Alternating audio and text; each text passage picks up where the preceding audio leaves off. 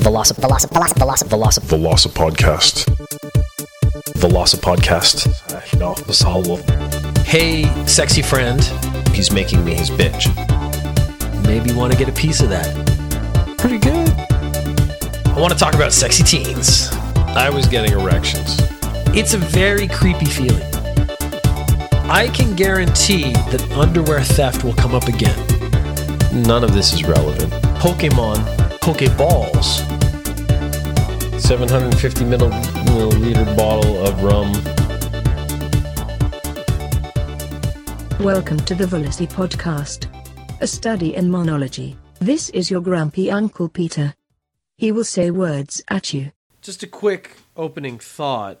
There are enough paper clips in the world. We don't need any more paper clips. I have never personally had to buy paper clips. My time working in an office, I have just collected paper clips. For every paper clip I use, I probably gain 20 to 30 paper clips, maybe even more. It is exponential how many paper clips I have compared to how many paper clips I have actually used in my life as a working person. So this industry, instead of creating more paper clips, we need sort of a paperclip sharing system. So people can actually use the paper clips that exist, the millions and millions of paper clips that go unused every year and sit in desks, instead of creating more paper clips. The paperclip industry should be shut down completely. And if you work in the industry, I'm sorry. You work in this terrible, terrible industry that creates more strife and suffering in the world because you don't produce anything of value. You produce paper clips, and we have enough of those. Rubber bands, on the other hand, we need those. It's not because I think we don't have enough rubber bands. The amount of rubber bands we have in the world right now is enough. The problem is that the quality of a rubber band degrades over time, and those rubber bands that have degraded need to be replaced. But paper clips, seriously, we're done. Core question: as an individual with a high IQ, how do you spot the fakers who claim to be smart but are not?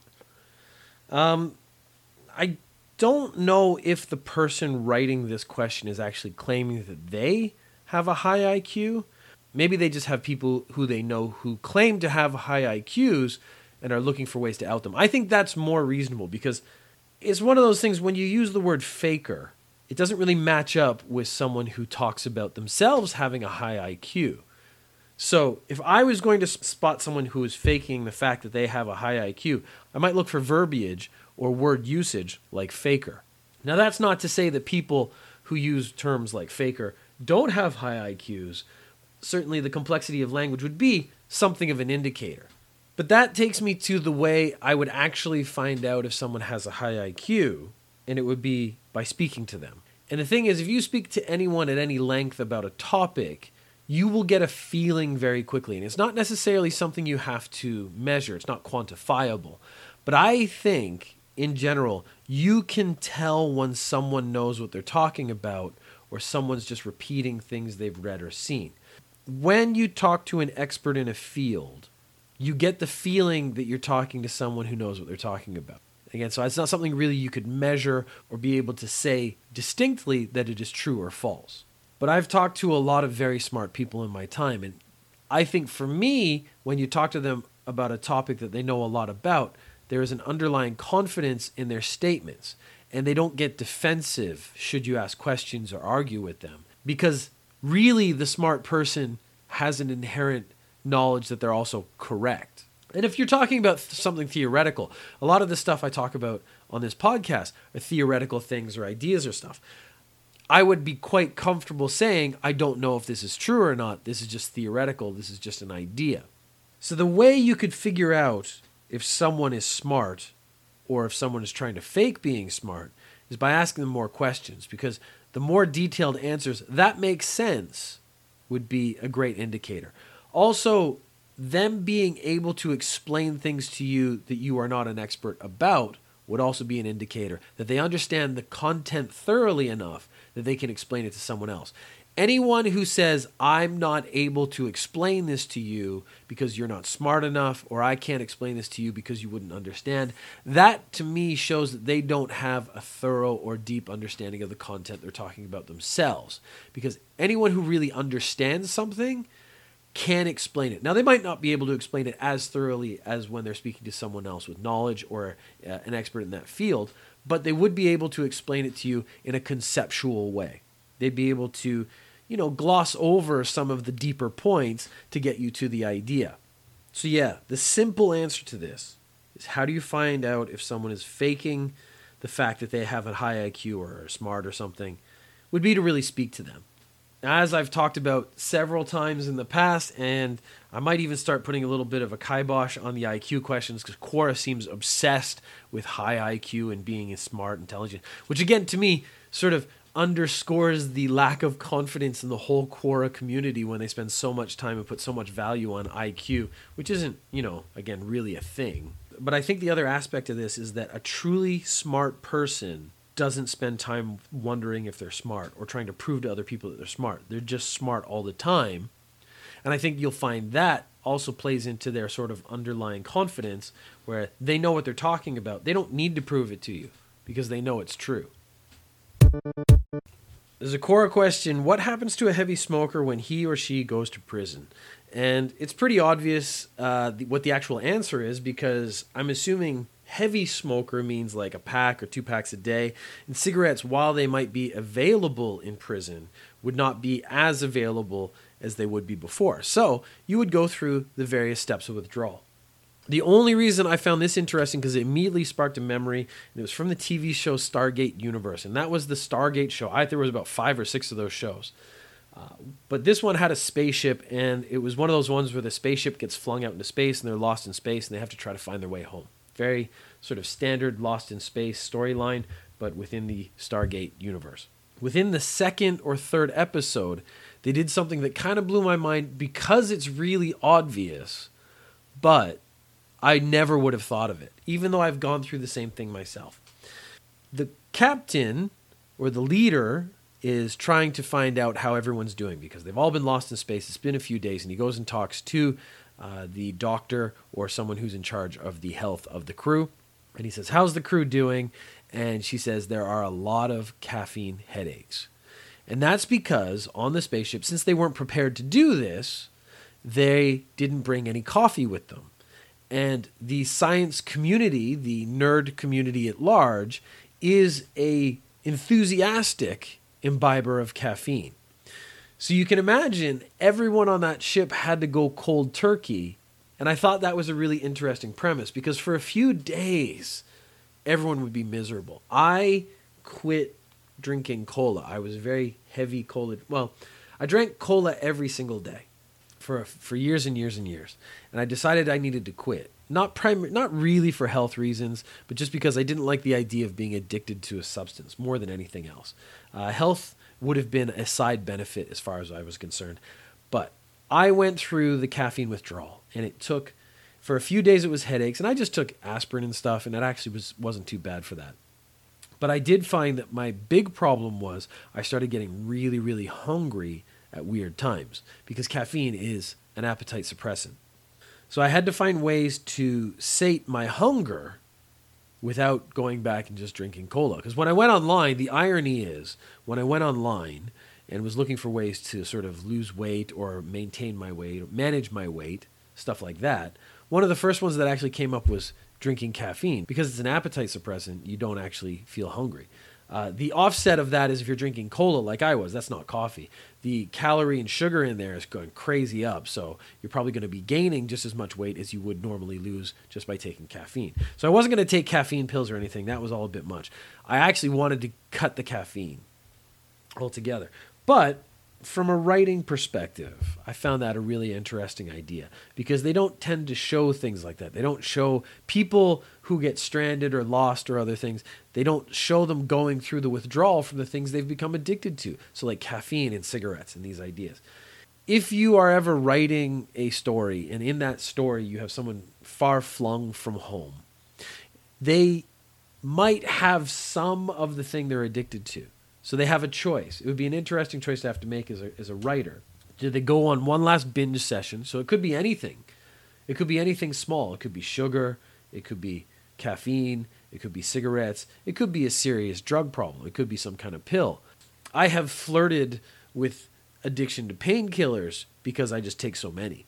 It's not ever been a big problem because we're just talking aspirin and stuff. So I've never felt withdrawal. But I have noticed that I have had to manage pain regularly throughout my life. And I've been worried about becoming addicted to painkillers. I even think for a short time what I was doing was managing the pain I felt every day through alcohol, which is particularly dangerous. So what I would do is I'd do judo and stuff, and then I'm getting to that age where I feel sore for days and days and days. And so not the day of judo, not the day of the workout, but a few days later, I would actually start drinking in the evening before I went to bed because it would really relax me. I would feel a lot less pain, and I would actually sleep better, even though alcohol by itself can disturb your sleep cycle. So when I realized I was doing that, I actually started cutting out alcohol. I wasn't keeping alcohol in the house. But back to my original point. If you're writing a story, it would be in your group, or the problem is they're stuck somewhere away from civilization that they know. It would be really interesting to take into account to include the struggle that people might feel when they are suddenly withdrawn from the convenient addictions that we would suffer every day, like caffeine and tobacco. What happens to a heavy smoker when he or she goes to prison? I assume they just go through some awful withdrawal. And that's just a pretty obvious answer. But it is one of those points that would be worth considering whenever you change. But it's also a good reason to not let yourself become addicted to things. So if I went to prison right now for something, I would not have to go through it's very short, the mild suffering of withdrawal from caffeine. But it is sort of the impetus of why I gave up caffeine in the first place. I didn't want to be addicted to a substance no matter what it was. Should I ever be imprisoned or get stuck on a spaceship that gets flung into the far reaches of space, I will not have to suffer through the withdrawal from caffeine. Although now that I've done it once or twice, it's actually not that bad. If you are deciding to change your lifestyle, perhaps that is the sort of consideration you should make. I should start eating and drinking just in case I end up being put in a prison or shot into space in such a way that I don't have access to all these foods, so that I don't have to suffer through withdrawal. I also started doing chin-ups because if I ever got thrown off a building and had to catch a ledge, I wanted to be able to pull myself up. I didn't want to be one of those people who just had to hang and then slowly your fingers give out and fall to your death. So my actual motivation for doing chin-ups was not to give myself a bigger chest. That would be nice. I've never really been particularly successful in that area. But my goal was to be able to easily and quickly pull myself up should I ever get thrown off a ledge. So there's not going to be any long dramatic standoff when you throw me off a ledge. I'm going to get up off that ledge as quick as I can and get back into the business at hand. I, at my job, have to often make proposals, and proposals tend to need graphics and things, and we're not really supposed to just take clip art off the internet. We're supposed to use stuff either legally or make it ourselves. And I had a proposal for a series of business courses, primarily presentation courses. And one of the things I wanted to include in the presentation course was how to explain and present using graphs. Because that's something that every business person has to understand. How to use a graph, explain a graph, talk an audience through graphs. This is kind of a basic skill, and it's not something people practice enough, so I thought that would be useful. In my proposal, I needed, therefore, quite logically, to put a graph. So I did, and I thought it would be a nice touch to put in a graph that was just meaningless information. I just needed something to show that there would be a graph here, and this is what we would talk about. So I made a graph of Peter's hair over time. Up the x-axis was volume of hair. We went to 0 to 100, so it would be 0% to 100% hair. The y-axis was time. I hope I've gotten that right. I think I just did it backwards. I hope I got that. Clearly, I would need to take the course myself. That's how useful this course would be. And what I did, it was just a basic bell curve, because you had, when I was born, I didn't have any hair, and then it went up to, I think I put it in my 20s or something. I had max or peak hair. I never actually put it up to 100%. That was sort of a little sub joke that I don't think anyone would have noticed, but I got it up to about 80 or 90%. And then it started dropping over time. And the idea is I'm making fun of the fact that I have started losing my hair. This is the kind of thing that people find funny. Recently, I found out that that proposal was not necessarily rejected, but pushed aside. And it seems as though one of the managers who saw it didn't like the fact that the graph was about hair loss because that manager was losing their hair. Now, this is the kind of thing that you should start taking into account as you do business. You can offend other people by insulting yourself. The graph clearly said Peter. So the author of the document that you're reading, this is self-deprecation. This is supposed to be humorous. I am not intending to insult anyone else. But the joke being only so related to that man's life, he decided that it was not something he wanted to pursue. I can only see this as one of two things. It is the level of self-consciousness that the man must suffer from, that he's losing his hair. Now, I have embraced my hair loss. I make jokes about it regularly because, again, I'm making fun of myself. I don't feel as though someone else gets hurt. But this guy clearly saw this, and he saw hair loss, and he saw it as a reminder of his hair loss, and therefore a reminder of the loss of his manhood. And that was problematic. But I actually see a bigger problem, and it's the secondary aspect of this, and it's the level of narcissism. And I think that is something that happens to people in management. They become narcissistic. They think that their opinion is valuable. They think that what they say matters. They think people should listen to them. And therefore, every piece of information that comes across their desk, that comes to them, is also somehow about them. Because the level of narcissism to think that a random joke, again, self-deprecating joke about someone else, is in a way related to or about you, shows that you think that everything is about you and your opinions and your feelings. And the real problem here is that a solid proposal for a needed product was not properly considered because of narcissism. Now, there's nothing else I can do about it. I could basically, in the future, hopefully when either that manager has changed jobs or moved on or just left the company, I could resubmit and then use that actual chart, and maybe the next manager will get it and find it funny and not think that I'm making a joke about them. My immediate manager, who I showed the proposal to, thought it was really funny, but that's because she got it. She looked at it and said, that's something that our company is maybe missing, is a sense of humor. Because we deal a lot in customer service, and we deal a lot in dealing with people. And people, in general, tend to like humor. And self-deprecating humor is, quite honestly, generally, the safest kind of humor to do. Because even if it's hurtful and directed at myself, that's pretty safe space to be in. But it was just a story I heard. I actually don't know if this story is true because I heard this through a third party. This was kind of a grapevine story. But if it is true, it made me think, like, how many opportunities have been missed because someone has not looked at something the right way, because someone has put themselves too deep into the content or the idea and found it distasteful because of some unrelated psychological issue that they suffer from. I mean, I'm not down about it. So if you are going out into the business world, this is maybe some Velocipodcast advice for young people in the workplace.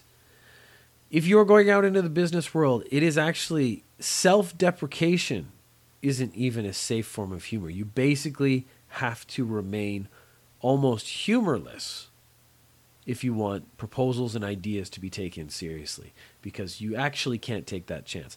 Missing this opportunity hasn't negatively impacted me or my job, because my job doesn't actually rely on these proposals being successful. I just make proposals all the time for ideas, and they can take bits of it or they can take the whole thing and do with it what they will. If you are entering into an area or a business or a company where you don't know, it actually is beneficial to play it safe and not make any jokes at all, which is too bad because, honestly, the business world and the world at large could use a bit more of a sense of humor. Along the same lines as the use of the word literally, but to a lesser degree because people don't think about it very much, I believe the word reverse is often used incorrectly. The first example of this that comes to mind is reverse racism. Now, racism is... Webster's dictionary defines racism. Racism is when you don't like someone because of their color or creed or something like that. And it's actually very broad, technically.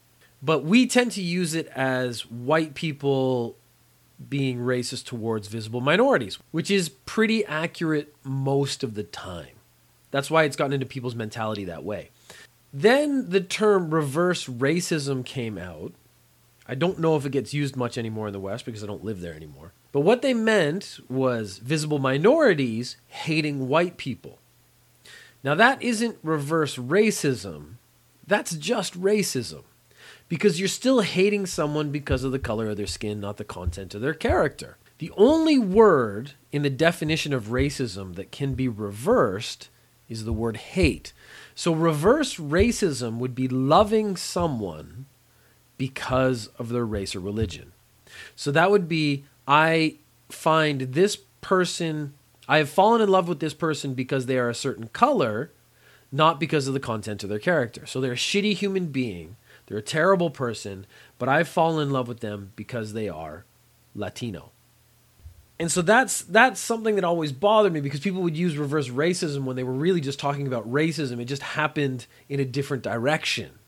So what you would need is racism, but with some sort of clarification, is that it's happening from a minority to the majority in this case. The reason this came to mind is one of the researchers who works for me sent me a video. And the title was Reverse Bukkake. Now this was a, if I can be honest, pornographic film. But again, without even seeing it, I knew that it wasn't really going to be reverse bukkake. Now, if you're listening to this podcast, I'm going to go ahead and assume you know what bukkake is and you don't want me to explain it to you. If you don't know what it is, you could do a search, but I don't know if that's going to be a good usage of your time or your afternoon. What we had in the video, that I still haven't watched, but I plan to do some research. But what we had in the video was not reverse bukkake, but gender-swapped bukkake. So it was a bunch of women enthusiastically applying their bodily fluids to a young man. And so again, my problem with this concept is it's not reverse. We don't call, when they gender swapped Thor or Iron Man, they didn't call it reverse Thor. They didn't call it reverse Iron Man because it was still Thor. It was still Iron Man. They just changed the character from a male to a female. And the same when Doctor Who regenerated in the last iteration. It's not reverse Doctor Who. It's just changed gender. So changing the gender is not reverse bukkake. I understand the implication. What they're trying to say is the person who used to be subjugated is now doing the subjugating. And that might be where they imply the reverse is happening. But to me, it doesn't fit with the spirit of what the word reverse means. Real reverse bukkake would be probably a woman. It wouldn't actually have to be, but I would say probably a woman because you want to get sort of the reverse action, so it'd have to go from A to B, so it should go from B to A. And traditionally, bukkake is forced upon a female. And the woman puts the ejaculate back into the man. So my first thought, of course, was she blows the semen into the penis to the point where it gets overly full, let's say. And that to me seems like an accurate depiction of what reverse bukkake would be. Because the semen is going back where it's supposed to come from, and the whole point of bukkake is there's a lot of it, so you're almost putting too much semen back in the man. Whereas gender swap bukkake is not really a reversal. It's not a satisfying reversal. So in the future, should you run across a usage of the word reverse, please just take a moment and think, is it really being reversed? What element of this statement, of the original statement, could be reversed, and is that what's happening? Or are they using the word reverse incorrectly? Because language is important, and we need to start getting this stuff right. Velocip Podcast. Velosa podcast. Hey, sexy friend. He's making me his bitch. Thank you for listening. If you have questions or comments, you can tweet at VelociPeter or email velocipodcast@gmail.com. You can find the podcast on iTunes, Stitcher, Acast, or go to velocipeter.com/podcast. Or get stuck on a spaceship that gets flung into the far reaches of space. The x-axis